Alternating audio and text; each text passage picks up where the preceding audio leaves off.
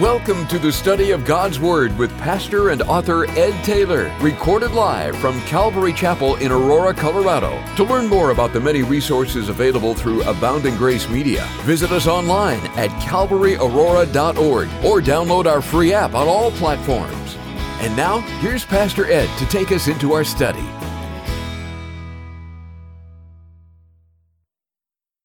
Amen.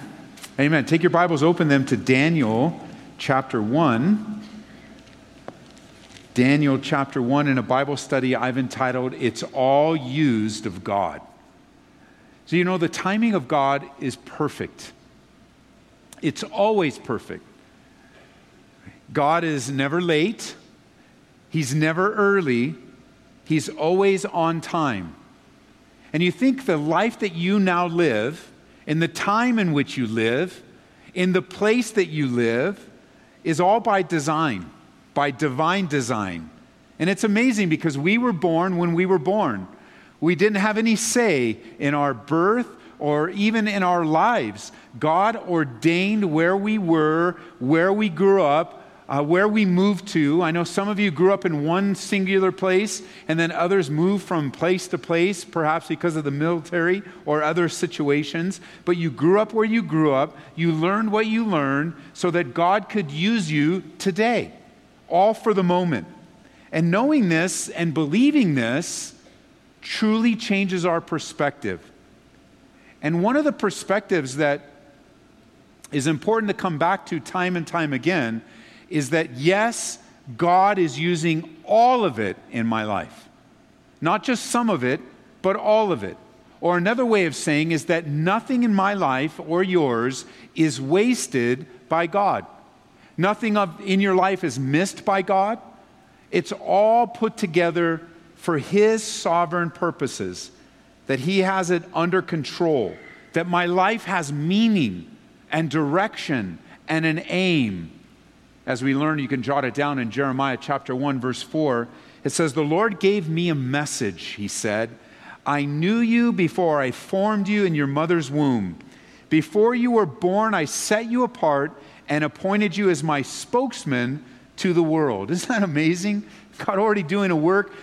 Before you were in the womb, in God's foreknowledge, He knew what He was going to do with your life. This can be great comfort for anyone listening right now that's not quite sure what God's doing in their life right now, in the moment. Where you stand back, you assess your life, you measure it by some expectations, maybe measure it by a friend, measure it by Instagram, and you've come to the conclusion that your life doesn't measure up. And you wonder, what is God doing? It's great for Jeremiah. It's even great for Daniel. But as we study through the life of Daniel, we always come, when we open the Bible, we come to face of the difficulties that everybody faces. And Daniel, although his true story, we usually get the highlights, today we're introduced to a lowlight in his life. He was literally kidnapped or taken captive by an invading country. And one day, he was living with great promise, raised in a godly home, and the next day, he's being brainwashed by the culture and, in this case, the government and the leadership.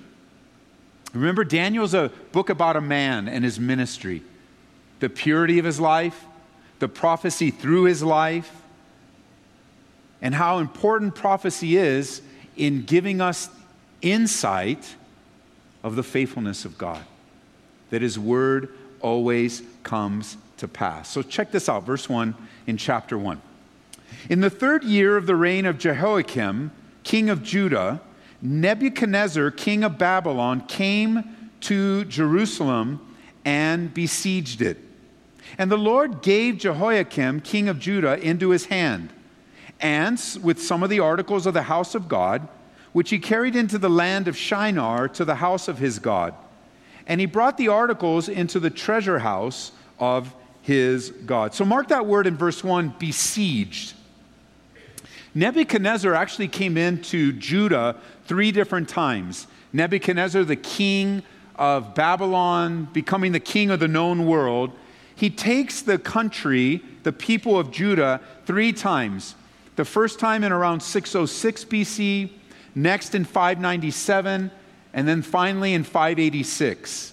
And it was on the last invasion by Nebuchadnezzar that he completely destroys Jerusalem, burning it to the ground with fire. Now, as the ruler of the Babylonian Empire, Nebuchadnezzar was powerful and his empire was growing. And it was in the 3rd year, 606 BC, that Nebuchadnezzar comes to town. Notice in verse 2, mark these phrases. And the Lord gave Jehoiakim, king of Judah, into his hand with some of the articles of the house of God, which he carried into the land of Shinar to the house of his God, little g. He brought the articles into the treasure house of his God. Now notice verse 9. We'll jump ahead for a moment. Now God had brought Daniel. So the Lord gave, and God had brought Daniel. And notice verse 17 in chapter 1. And these 4 young men, God gave them knowledge and skill in all literature and wisdom, and Daniel had understanding in all visions and dreams. We approach the captivity with great sorrow and great difficulty. If we were watching it all unfold, the judgment of God is finally coming upon the house of Judah, the evil of the kings and the leadership there, just as God had predicted, just as he said would come to pass. It's now coming to pass. But you know as well as I do, when the judgment of God falls, innocent people suffer. Now, for us in the new covenant, when we experience the consequences of sin, innocent people suffer. Now, of course, you and I suffer the consequences of our own sin. We're suffering because of our own bad decisions. And yet the people around us, they suffer too. So here you have, in relationship to the bad leadership, you have innocent people suffering as they now are taken into captivity. However, in the midst of suffering, in the midst of difficulty, in the midst of hardship, we can't forget that God is very much involved in what transpires in our lives. And for this captivity in Judah, God is very much involved. The judging of the nation for their idolatry, their oppression of the poor, their lack of dependence upon Him, their lack of pure worship. And it's the prediction, it's the fulfillment precisely of the prophecy in Isaiah 39 and Jeremiah 21 and 25, if you're taking notes. And yet behind the scenes, God has a young man. His name is Daniel, a man that's going to be greatly used, a man that's going to be a light to the nation of Israel, a man that was so greatly used that we're studying his life and being encouraged by Daniel today. And I have to wonder, what is going on behind the scenes in your life of what God is going to use in your life to those around you? There you are in captivity and in bondage, suffering the consequences of your sin, perhaps dealing with the realities of bad decisions or difficulties that are unexplained. But there are always 2 sides to the unfolding picture in our lives. There's the human side, and then there's the divine side. The human side for Daniel is this captivity was horrible and horrific and difficult to endure. Nebuchadnezzar conquering the world with an iron fist was devastating and difficult for all that he came across. Seeing this apart from God, we might come to the conclusion, or he might come to the conclusion, look how great I am, look how powerful I am, look how in control I am. And he seems to be getting away with literally murder. However, from the divine perspective, he's just a pawn in the hands of a sovereign God. He's a tool of God. In Proverbs, let me show you. Hold your place in Daniel. Would you turn over to Proverbs chapter 21 with me? Proverbs 21. We need to remember both sides. Both sides, the human and the divine. We can't help but see the human side because we live in flesh and bone bodies. And we live in the emotion of the moment. And we live with the feelings and the anxieties and the concerns and the wonderings and the hopelessness and the difficulties of life. We can't help but see the human side because we live it, we feel it, we breathe the human side. But if we only focus on the human side of things, then we're going to be greatly discouraged, overcome by our emotions, and blinded to the spiritual realities in our lives. And who really wants to live like that? Anybody? Not an amen in the house, which is good. And one no. Two no's. Nobody wants to live like that. And yet we find ourselves stuck in the human realm so often. We find ourselves stuck in focusing on our circumstances and maybe even being blinded by our circumstances. If we were to meet Nebuchadnezzar and he was to roll through Aurora and take it captive and take us all back to Babylon, we'd be feeling it too. We'd be feeling the weight of all that we've lost. We'd be feeling the weight of all of what hope is our future. We'd be feeling the weight of all the cries, all the screams, all the death, all the difficulty. We'd be overwhelmed by it. When we read through the scriptures, we remember that the people experiencing these things were human beings like you and me. The reality of their emotions or the reality of your emotions. The circumstances might be different. The difficulties we face have different nuances to them, but the responses are the same. Now, if we only stuck on the human side, then we'd be a little discouraged by Nebuchadnezzar, but there's also a divine side. And notice in Proverbs chapter 21, in verse 1, in Proverbs 21:1, it says, the king's heart, and in this case, the king would be Nebuchadnezzar. The king's heart is in the hand of the Lord, and like the rivers of water, he turns it wherever he wishes. And those of you that have read ahead in Daniel, you know that there is coming an example in Nebuchadnezzar's life of where his heart is turned wherever God wants it. In the New Living Translation, it says in verse 1, the king's heart's like a stream of water directed by the Lord. He turns it wherever he pleases. And there are always two sides to the divine story, to the biblical story. But let me just say, there's always two sides to your story and mine. Always. There's the human and there's the divine. Many times when we're in trouble, we're prone to blame it on the devil or blame it on spiritual warfare. Could be, possibly, the demonic realm. Could be a loss of spiritual warfare. But in what you're facing right now, in the time that you're facing it, in the way that you're facing it, could God be involved? The answer to that is, of course. God is using it. God is using the situations, the pain, the problems caused by our own mistakes, caused by other people's mistakes, our own mishaps, our own sin. There is even pain in the Bible. In some circumstances, there's even pain described in the Bible that is described as disciplining pain, or more commonly, we'd refer to it as God's chastening. Difficulties that are used to chasten and train us in the way that we should go. And so we see here that there's a demonic element in the life of Daniel, against Daniel, but there's also God. They're both working. The devil wants the nation of Israel destroyed, but God is more powerful and is using Daniel and the situation to strengthen the nation of Israel. Both things have happened. Both things are happening. So between the demonic, fleshly, difficult realm of the world, the flesh, the devil, Nebuchadnezzar, and the powerful sovereign hand of God that's allowing these things, molding and shaping the things around our lives to bring us to an end that he desires. Between the devil and God, who wins? God always wins. He always wins. And our choice to willingly submit to the will of God is always wise to come sooner than later. Because some of us, you know how they say you can come the easy way? Or you can come the sort of easy way. No, the hard way. And some of us just choose the hard way. We end up at the same place, but other people seem to get there faster than we do.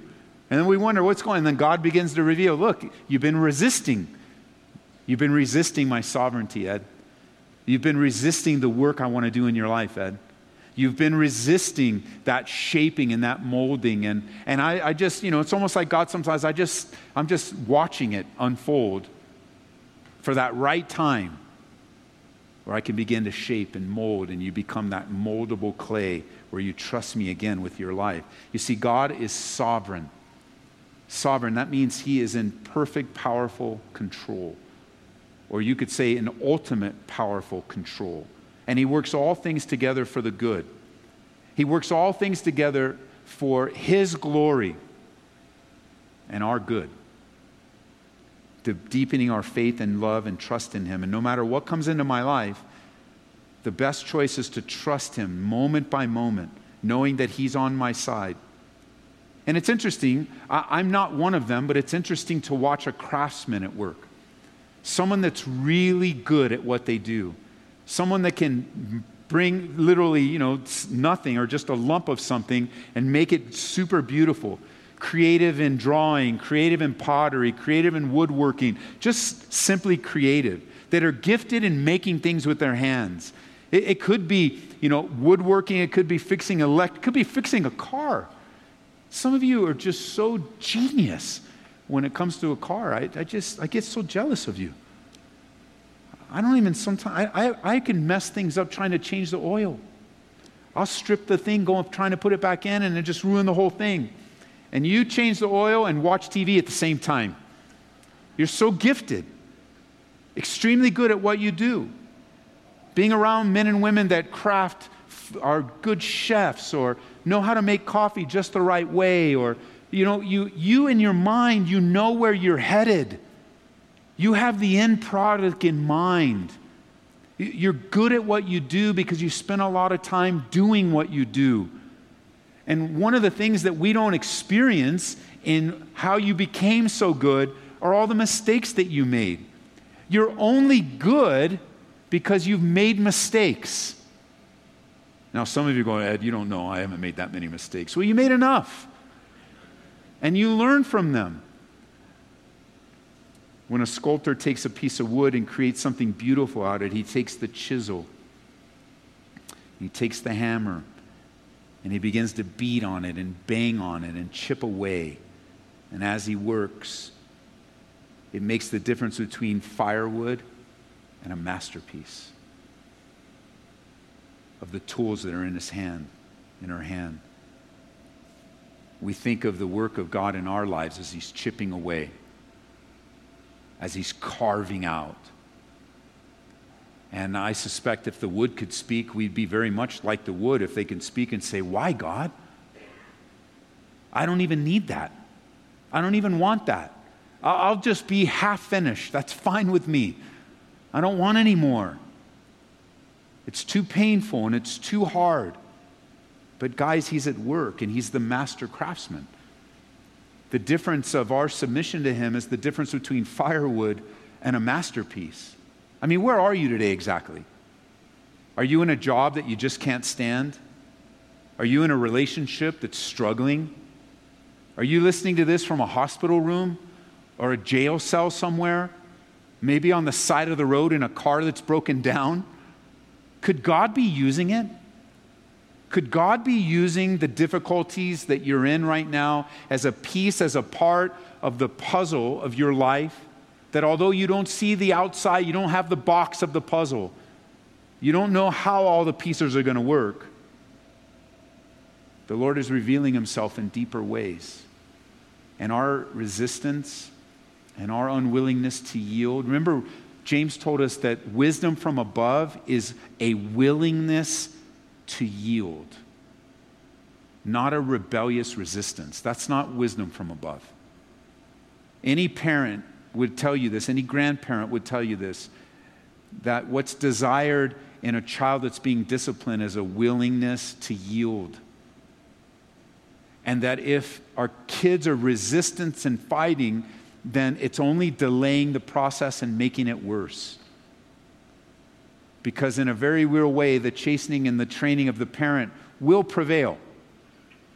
It's only a matter of how long will it take for the kid to willingly yield and learn and submit to the process.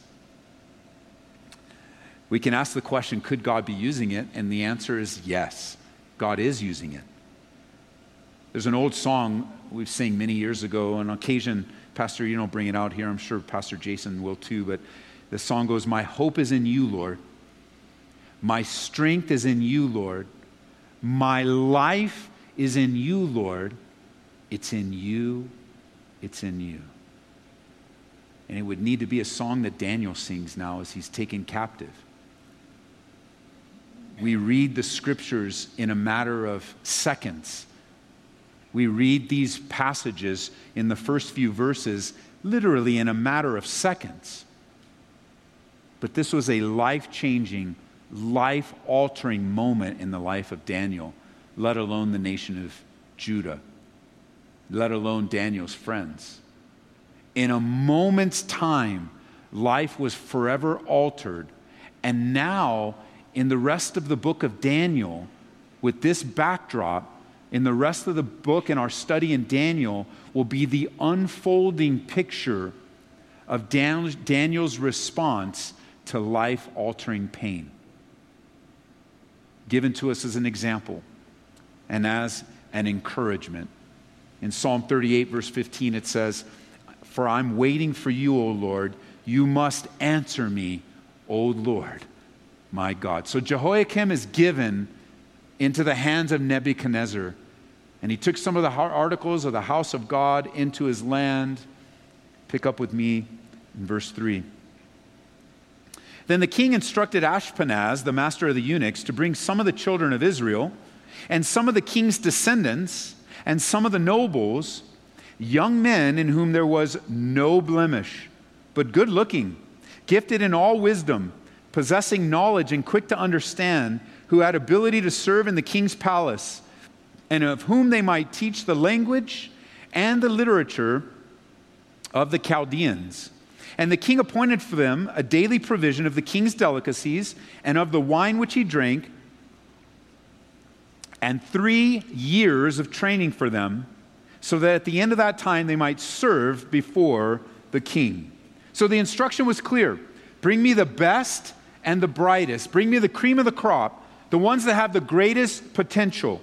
Because in conquering the land and taking captive these young men, Nebuchadnezzar was accomplishing a couple of things. Number one, these young men would be trophies of Babylon's conquest. They would be forever a reminder that Nebuchadnezzar was king in his mind, capital K. Secondly, they would become ambassadors as they return to their homeland with their Babylonian culture and traditions with them. Thirdly, it would keep the nobles in Jerusalem under control, as the threat of having their children taken away would always be before them. They'd be a reminder, sort of like crucifixion for the Romans was, don't mess with Rome. Having these bright young men trained and serving Nebuchadnezzar would serve as a warning, don't you mess with Nebuchadnezzar or your kids might be next. The devil always likes to intimidate and threaten. I don't know if you've ever been personally threatened. I mean, literally in a personal way. Maybe your life was threatened or someone threatened to do something to you, but it can shake a person. It can shake a person where you are having now to process whether this threat is true, what's going to happen, and it's a undermining of our faith.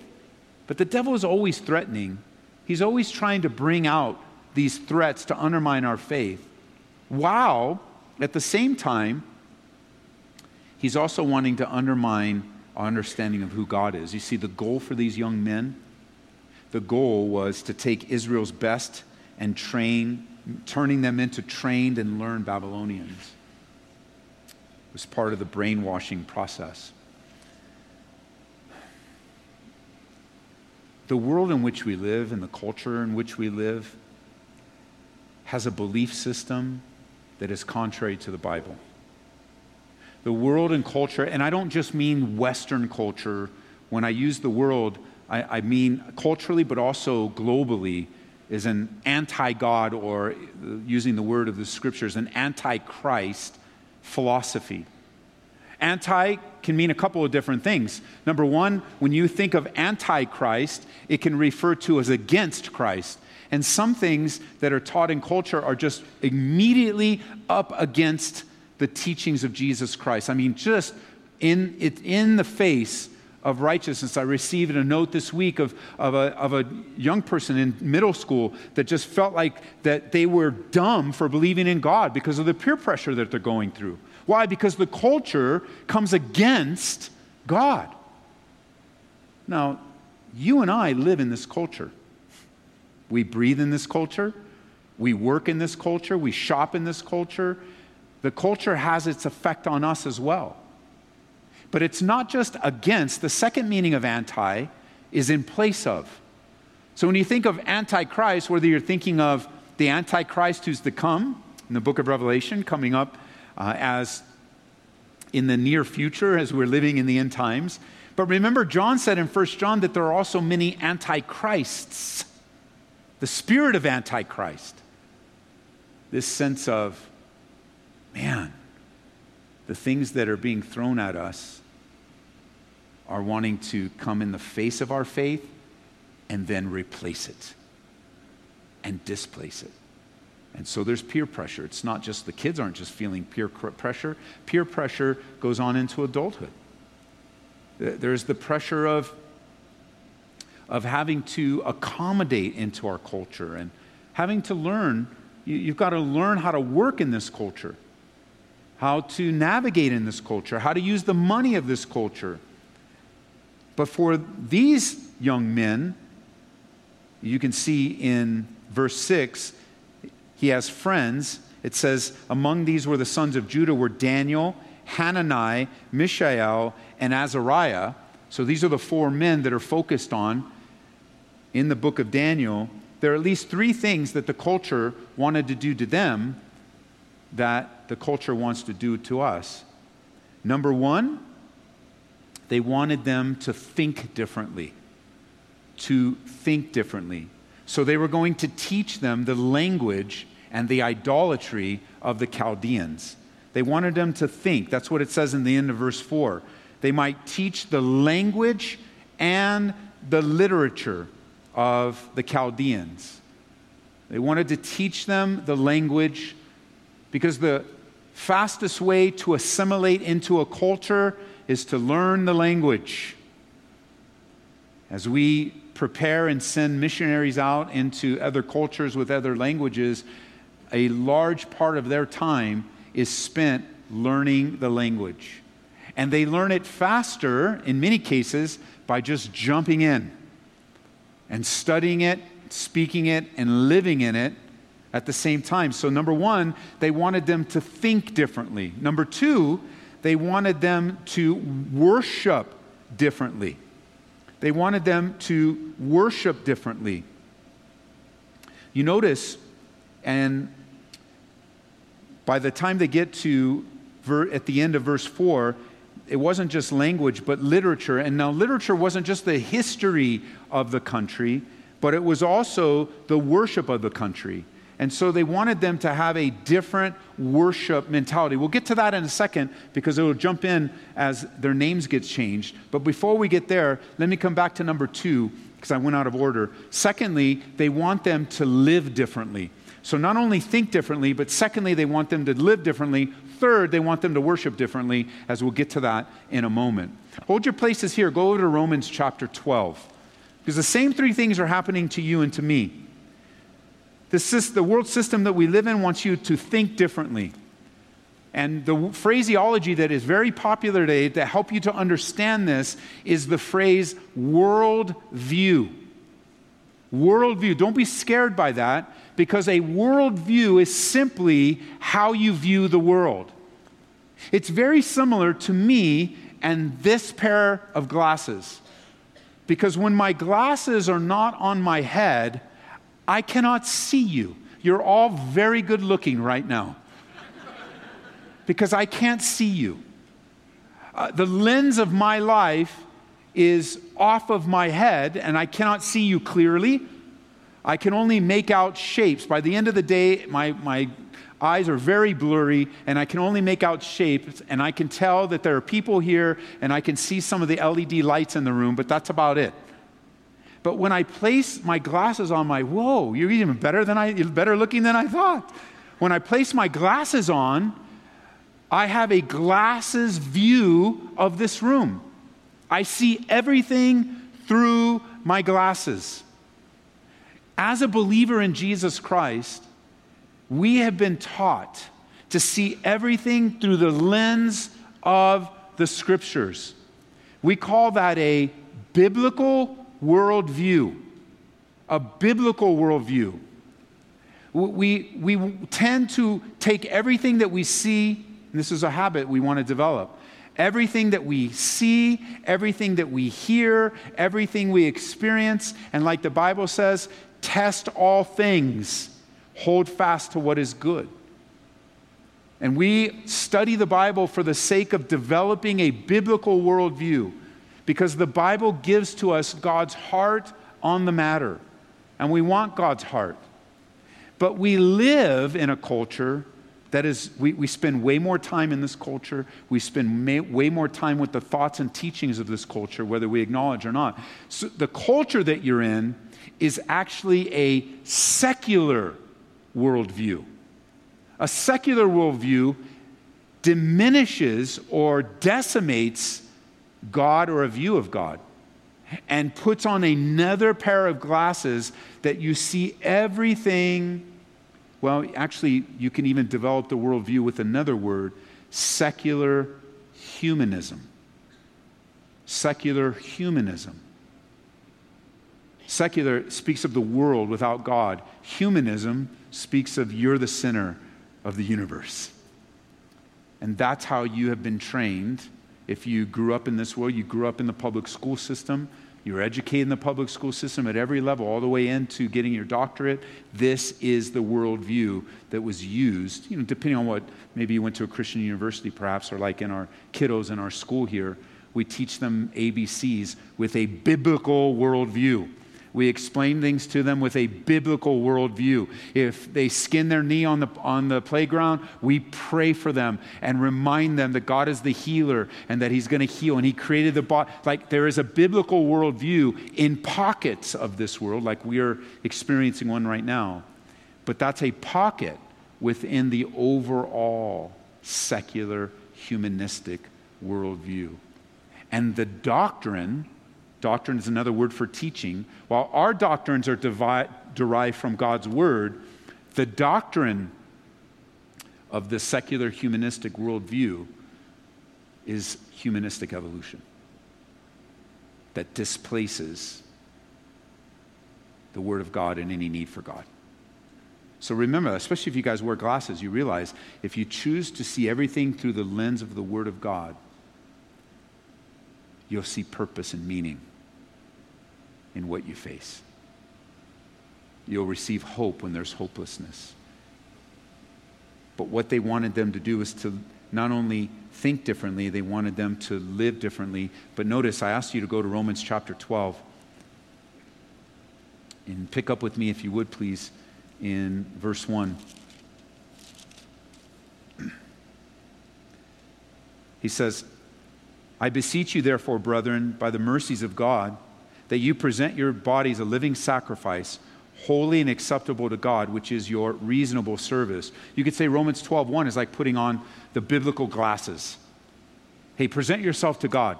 You're facing a trial today, present yourself to God. You're worried today, present yourself to God. You are having difficulty, don't like where you're at, don't like the state of your life, hey, present yourself to God. It's a reasonable service. It's holy and acceptable. And that's going to lead to verse 2. Don't be conformed to this world, but be transformed by the renewing of your, what does your Bible say? Minds. So Nebuchadnezzar's astute here. The Chaldeans were very, very intelligent. And they're going right after the mind. What do you think they're going after in your kids' lives? The mind. What do you think they're going after in your life? The mind. Don't be conformed to this world. Be transformed by the renewing of your mind, that you may prove what is that good, acceptable, and perfect will of God. How do you know the will of God? How do you know what is the good, acceptable, and perfect will of God? Well, you put on your biblical glasses and you live with a biblical worldview, testing all things, holding fast to what is good, presenting yourself to Him. You are on the way, just in your time today, whether you're listening to this on social media somewhere, or you're here in the room, or you're downstairs, one or the overflow, you are on the way. But it's not a one-time event. Like, it's not 90 minutes of church attendance and that's going to renew my mind. Because some of you, as soon as you get into the car and turn on the radio, as soon as you turn the key, as soon as you push the button for your car, it's even hard for me to say this, but country music is going to play in your car. And it's going to ruin your mind. What are you laughing at? Or you might be going to the market and your eyes see something and it provokes a temptation. Or you might be going to work and you work in such an environment that's very difficult for you to maintain your faith and to trust in the Lord. And it just stirs up, and you're going to walk out the doors, you're going to face something, you're going to pick up your kids, you're going to face something, and it's a challenge of what will you believe? Because here's the truth. What you and I believe dictates our behavior. That's why, if you give some time to watch somebody's behavior, you can walk up to them and tell them, I know what you believe. You go, yeah, you don't know about me. I've been watching you for a while, and I can see that you say one thing with your mouth, but your actions tell me you believe something differently. And I know for certain that most, if not all of you, have spotted a hypocrite at one time in your life. Yes? No? How did you do that? Their behavior betrayed their words. Or their words betrayed their behavior. Think differently. Secondly, live differently. How did they do that? Notice, coming back to Daniel, they wanted them to live differently by eating different. Now they get to eat the best of the king's delicacies, verse 5. And the delicacies, we aren't for sure what, we don't know for sure. We have some history that we looked up that what would be at a Medo-Persian table, things like this. This is what would be set before the king at the Medo-Persian table. Every day, 400 sheep, 300 lambs, 100 oxen, 30 horses, 30 deer, 400 geese, 300 pigeons, yuck, 600 small fowl, 750 gallons of the finest wine, 75 gallons of new milk, 75 gallons of sour milk, and 22,000 loaves of bread. This would feed the king, his servants, his family, his harem, his guests, the wise men, etc. A lot of food, a lot of luxury. But besides getting them to eat, don't forget Daniel and his friends' culture. Don't forget the biblical worldview of their day were the Levitical laws and the restrictions on what to eat. Eating is important in God's sight. Today, eating isn't important for our righteousness. It's important because we're the temple of the Holy Spirit. But for Daniel and his friends, the way they ate was an act of worship. And there were restrictions. They grew up and were trained with restrictions on what they... So what does Nebuchadnezzar do? He's going to train their mind. 3 years of this, train their mind. But now he also wants them to eat contrary to the Levitical law. He wants to undo the way they were raised. As many kids, when they graduate high school, the first course, the first class in college, the first day, some professor is going to call out the Christian in the class and make fun of them in front of everyone else, going right after their faith from the get-go. Right, and automatically they're just in a new environment, a whole new world. It's so difficult for them, they go right after and undermine their entire upbringing. But it wasn't just that. You can't miss this. If the Medo-Persians at their table had 750 gallons of the finest wine, notice what he wanted in verse 5. He wanted them to drink the wine that he drank. They wanted him to live differently completely. And I believe this was an insight of he wanted these teenagers drunk. which would make them easier to control and train, to get them under the influence and out of control a little. The worst thing I did when I was 12 years old, to that point in time, was take my first drink of alcohol. 12 years old. It wasn't much. As a matter of fact, what we found was simply a can of beer. And we split it 3 ways between the 3 of us because we thought we were so bold and so brave. I really don't know what happened to the 2 other guys. I didn't really follow their life much after that as we went off to junior high school at a different school, and then we went off to high school in a whole different school. I don't know what happened to them, but I know what happened to me. That one drink flipped a switch inside of me that didn't get turned off until I was 23. And it was not turned off by my personal choice, and it wasn't turned off by being in jail, and it wasn't turned off by stopping at one, or it went off into drugs and it was continuing to escalate. It was only turned off by the power and the work of the Jesus Christ in my life. And so I don't know what your story is. And some people will call, as we receive the call on the radio today, what's your opinion about marijuana? What's your opinion? I'll tell you that every day, every time you ask, stay away from it. I don't care what's legal. I don't care now that you can get some magic mushrooms. They will destroy your life. Mark my words. Write it down. Put it in the back of your Bible and say, Ed's an idiot. He doesn't know what he's talking about. He's a legalist. He doesn't care. What about freedoms? Just write it down and put it in the back of your Bible. And when you're in trouble, call me, because I'll go visit you and I'll encourage you in the Lord. And I'll come alongside of you and say, hey, I know it's hard. I know it's difficult. You didn't heed my warnings, but you can today. The resistance of Daniel and his friends would be taken to an all-time low if they were drunk. And it was Nebuchadnezzar's goal to get them drunk. If you haven't noticed, in our culture, in our society, that's the goal. Get the public to be out of their senses. Take the public and give them what they ask for. Remember, in the Psalms it says that God gave them their request, but sent leanness to their souls. And there's just some things that we want that are not good for us. There's just some things that we desire that can be used against us. There's just some things, substances, that can take control of our body and our minds. And for some, and I don't know who, and this is what I tell parents. It says, well, it's okay for me. I can handle it. And it's fine with me, Ed. You don't understand. And again, it's not my life you're living. I have already lived my life, and I made enough mistakes. It's your life you're living. But I always like to ask, which one of your kids can't handle alcohol? Oh, Ed, how could you say that? They're just little kids. I'm like, but following your example, they're going to walk right behind you. And the example you give them, how do you know what your kids can handle and what they can't?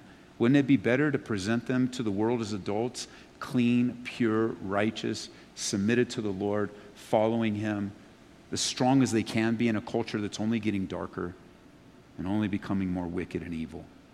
Don't miss this. We're talking thousands of years ago. Thousands of years ago, alcohol was used as a tool to take advantage of kids, teenagers. And the world just hasn't, when you think of it stepping away from alcohol for a minute, the world has a tendency to have an intoxicating effect on Christians. For years now, the church has adapted itself in the desire that somehow the church can fit in the world. Somehow we'll become acceptable and we'll just look like the world, sound like the world. But what that's done is brought compromise and destruction into people's lives. And it's done the exact opposite. The church has lost its effectiveness. It's lost its saltiness. As Jesus would say in Luke chapter 14, salt is good for seasoning, but if it loses its flavor, how are you going to make it salty again? And for the church, the only way to make it salty again is to repent and to humble ourselves before the mighty hand of God and ask for His mercy. upon us. Jesus said, flavorless salt is good neither for the soil nor for the fertilizer. It's just thrown away. So they want to think differently. Secondly, they want to live differently, including getting them to be drunk with wine. And thirdly, the last one is they wanted them to worship differently. And they did that in verse 6. It says, now from among those of the sons of Judah were Daniel, Hananiah, Mishael, and Azariah. To them the chief of the eunuchs gave names. He gave Daniel the name Belteshazzar, to Hananiah Shadrach, to Mishael Meshach, and to Azariah Abednego. And so they really, you can see the end goal. They wanted to change their identity. And they were so bold to go, you're not even going to have your Hebrew names. We're going to give you new names. Daniel, if you're taking notes, his name means God is judge, or God is my judge. But this new name, Belteshazzar, refers to the prince of Bel, B-E-L, the highest god of the Babylonian deities. It literally, Belteshazzar means, may Bel protect my life. So they want him, instead of every time his name was repeated, Daniel, that God is my judge, now they wanted him to trust Bel, B-E-L, to protect his life. And instead of the Lord's protection and Daniel's accountability to God, they wanted him to appeal to a pagan god for protection. Hananiah, his name means the Lord is gracious. A great name reminding him of the loving kindness of God. But Shadrach refers to Ra, the sun god, R-A-C-H. It means to be illumined by the sun god. Instead of experiencing the wonderful grace and kindness of God, he was directed to think that a pagan god would somehow brighten his life. Mishael, his name means who is what God is. Who is what God is. It's a lot like Michael, who is like God. It reminded him to live like God and to have a godly lifestyle and character. So what do they change it to? Meshach, which refers to their pagan god, Aku, which means who is what Aku is. I mean, they go right after it. Azariah means the Lord helps. His name was changed to Abednego, which probably means a servant of Nebo, changing a glorious godly name into one that reminds the person of another pagan deity. And I don't think the devil's changed his tactics all that much. There's a real parallel here as you and I live in enemy territory. That the system that we live in wants to change the way you think and live. And it's happening all around us. Let me give you a few things that I think, summarizing this, to watch out for. Goals that I see happening in my own life. And as a pastor and a fellow believer, I see it happening in the strongest of believers, in the weakest of believers. But here are some of the goals, some of the targets where the arrows of the enemy are shot in your life every day. Ready? Number one, the devil wants you afraid. He wants us afraid. He wants us so timid at the thought of telling someone about Jesus, taking a stand. He wants us timid to wholly devote our lives to God. He wants us afraid of what will happen, what will be the outcome. He wants us, instead of walking by confident faith, he wants us to be cautiously afraid. He wants us to be more pragmatic in our approach. Pragmatism is simply what we're told not to do in Proverbs chapter 3, verse 5. Trust in the Lord with all your heart. Don't lean on your own understanding. You could say, trust in the Lord with all your heart. Here's the Ed Taylor paraphrase. And don't approach God pragmatically. And another way of thinking of pragmatism is, don't try to figure God out. Do what he says by faith. He wants you afraid. He wants me afraid. Number two, he wants you intoxicated. He wants me intoxicated. Literally under the influence of alcohol or some substance. Literally, I believe the Bible prohibits it. Ephesians chapter 5, verse 18. Don't be drunk with wine, but because it'll ruin your life. Instead, let the Holy Spirit fill and control you. Don't be filled with wine because it will ruin your life. In the New King James, it says, in which is dissipation. Well, that's what dissipation means. It'll wreck your life. It'll wreck your life. And I would just ask you, at other times I would say, test me. Don't test me on this one. Let my wreck life be a testimony to you. You know, you can learn by example. It doesn't have to be your example. It can be my example. Don't waste the most important years of your life being under the influence. And now it's an all-out assault when it comes alcohol, marijuana, now magic mushrooms. Like, seriously. Why? What benefit will that bring? But also practically. He wants us intoxicated with the world, under the influence of his system, its trinkets, its treasures, its entertainment. He wants us to pass our time not engaged by faith and trusting God, but he wants us literally to pass our time instead of invest our time in what's important and what's eternal. Jesus put it this way in Matthew chapter 6, verse 19, "Don't store up for yourselves treasures here on earth where they can be eaten by moths and get rusty and where thieves break in and steal. But store your treasures in heaven where they will never become moth-eaten or rusty and where they'll be safe from thieves. Wherever your treasure is, there your heart and your thoughts will be also." Investing our lives in what's eternal. Jesus is speaking of our finances and our resources, but it's much broader than that. It's so much more. It's our very lives, that our lives are invested in abide. See, when we're abiding in him, that's where our treasure is. We treasure our lives more than our money. And when you invest your life in abiding in Christ, that's where your heart's going to be. He and you. We and him and he and us. Afraid, intoxicated. Thirdly, I believe one of the goals of the devil today is that he wants us confused. He wants us confused. He doesn't want you to know what you believe. He doesn't want you to understand the character and nature of God. He wants you to approach the book, the Bible, as a book that's not understandable. He wants you confused when you turn to this page and that.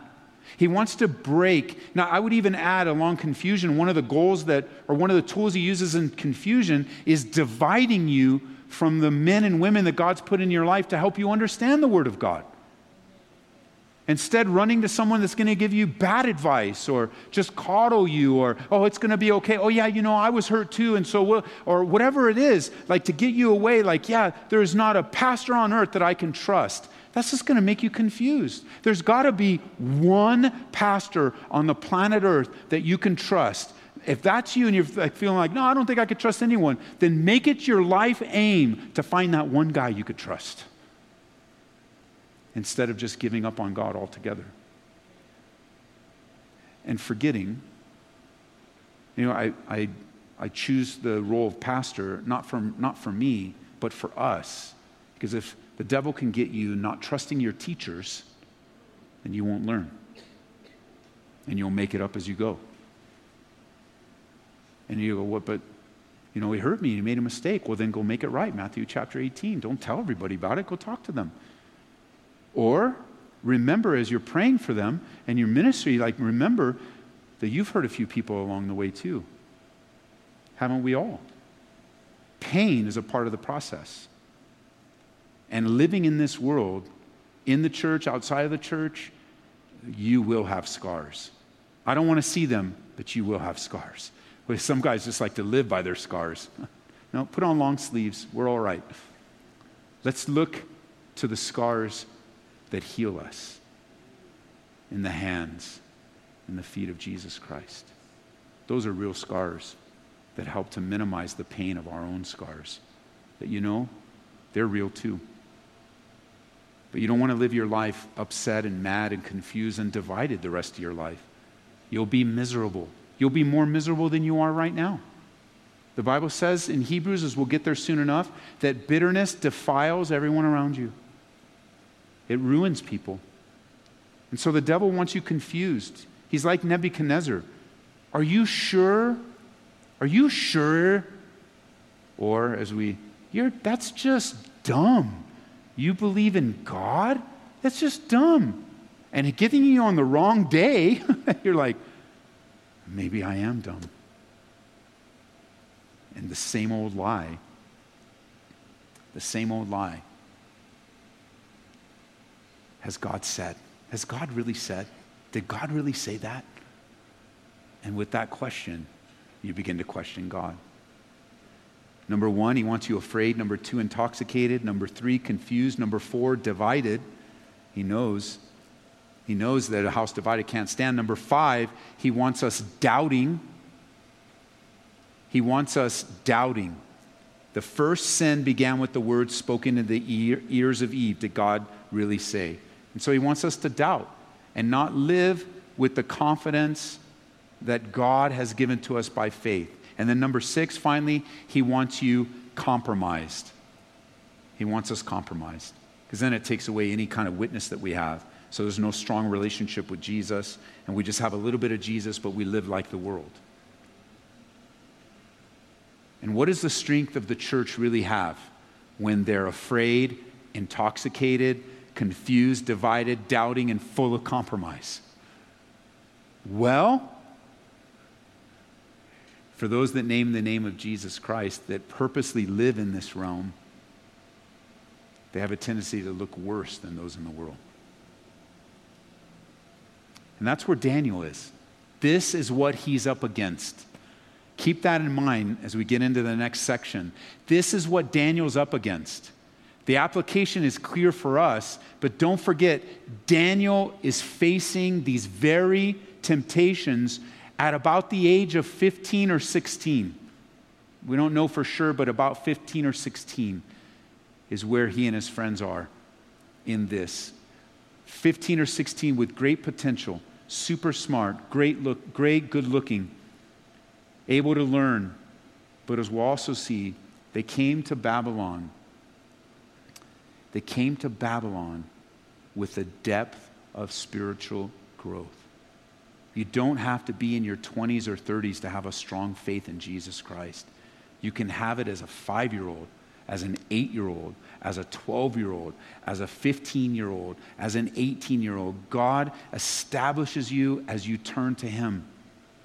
And you can have it as a 50-year-old and an 80-year-old. As a matter of fact, the older we get, the stronger, hopefully, who we become in our faith as we learn from our mistakes. Daniel remained committed and unwavering. And he makes a commitment that we're going to look at next time. But it's all used by God. Daniel's in the midst of this. This isn't a case study for the year 2019. This is the reality of the demonic warfare between darkness and light, the devil and God, the flesh and the spirit. This is what it looks like. And Daniel's going to be a case study for us of the strength of resolve and the presence of God in a person's life. So, Father, thank you for the privilege of learning a little bit of Daniel, kind of having our eyes wide open, the reality of putting on the glasses of your word so we can see everything through your word. Even if there are some kids that have to bring that back into their homes and minister to their parents, where they're young people, they're 15 and 16, having to make their own decisions, their own adult decisions. Or for some that they're in their 20s or 30s or 40s, and some of the things that they're facing are delayed because they didn't make the decision earlier. But now as they've made a decision to resolve, to yield to you, I just know that you're going to affirm that decision. And you're going to strengthen their resolve. And you're going to empower them for the work for which you've called them and the purposes for which you have them. That you would pour out your Spirit on us, God, that we would become the men and women that you desire us to be. In Jesus' name, amen. We pray that you've been encouraged by this Bible study delivered live from the sanctuary of Calvary, Aurora. For prayer or a copy of this study, call us at 877-30-GRACE. That's 877-304-7223. Or visit us online at calvaryaurora.org. Be blessed as you worship Jesus this week.